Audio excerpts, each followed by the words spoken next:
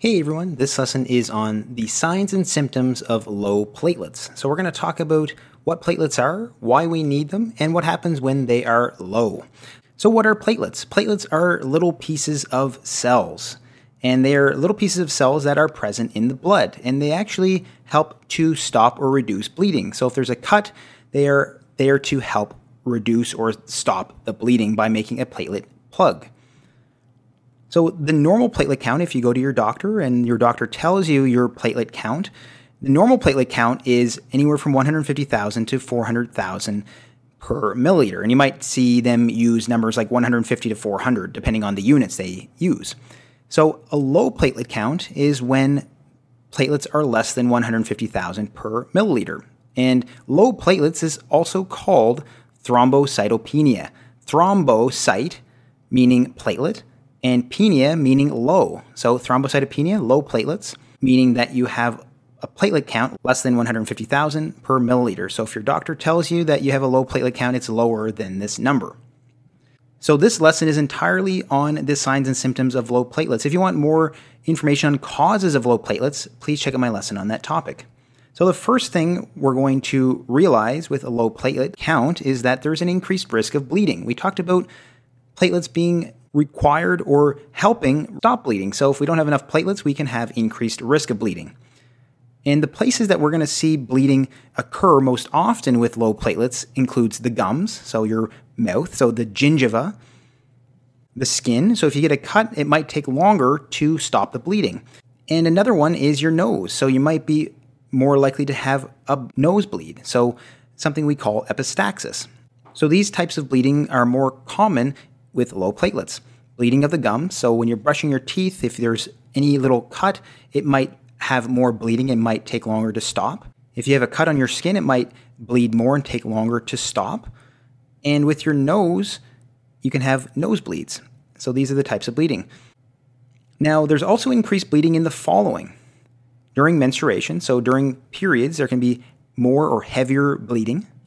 During and after giving birth, and during surgeries. So all of these can have more bleeding occurring. So bleeding is going to happen with each of these anyway, but more bleeding can occur. Now there are other bleeding risks as well. These include blood in the urine and blood in the stool. So blood in the urine is hematuria, we call that hematuria, and blood in the stool can either be hematochezia or melena. So don't worry about those medical terms, but you can have blood in your urine and blood in your stool. So all of these bleeding issues can lead to anemia, and you may have issues with anemia as well, and that can lead to other symptoms. I'm not going to talk about those in this lesson, but those are the bleeding risks, or the bleeding that can occur with low platelet counts. There are also some skin findings as well. We can see something like this, red or purple dots, so you can see little things like this on your skin, and this is actually superficial bleeding in the skin. So because platelets are very important to ensure that bleeding doesn't occur, you can still have little bits of bleeding occurring under the skin. You can get these little red spots or dots like this, and we call these petechia and purpura. And another important skin finding with regards to low platelets includes easy bruising. So if you were to even gently hit your arm on something, it may cause an easier bruise than usual, and this could be a sign of a low platelet count. And some other associated symptoms with a low platelet count include fatigue, so you can feel a bit more tired. These are more nonspecific, and they could be related to blood loss in some way, so there could be some connection with this and anemia. And you can also have some headaches as well, so these can be another symptom of low platelet counts. So again, low platelets are important to help stop and reduce bleeding, and if you don't have enough, it can lead to increased risk of bleeding. So you can see issues with bleeding of your gums, bleeding on your skin, and bleeding from your nose.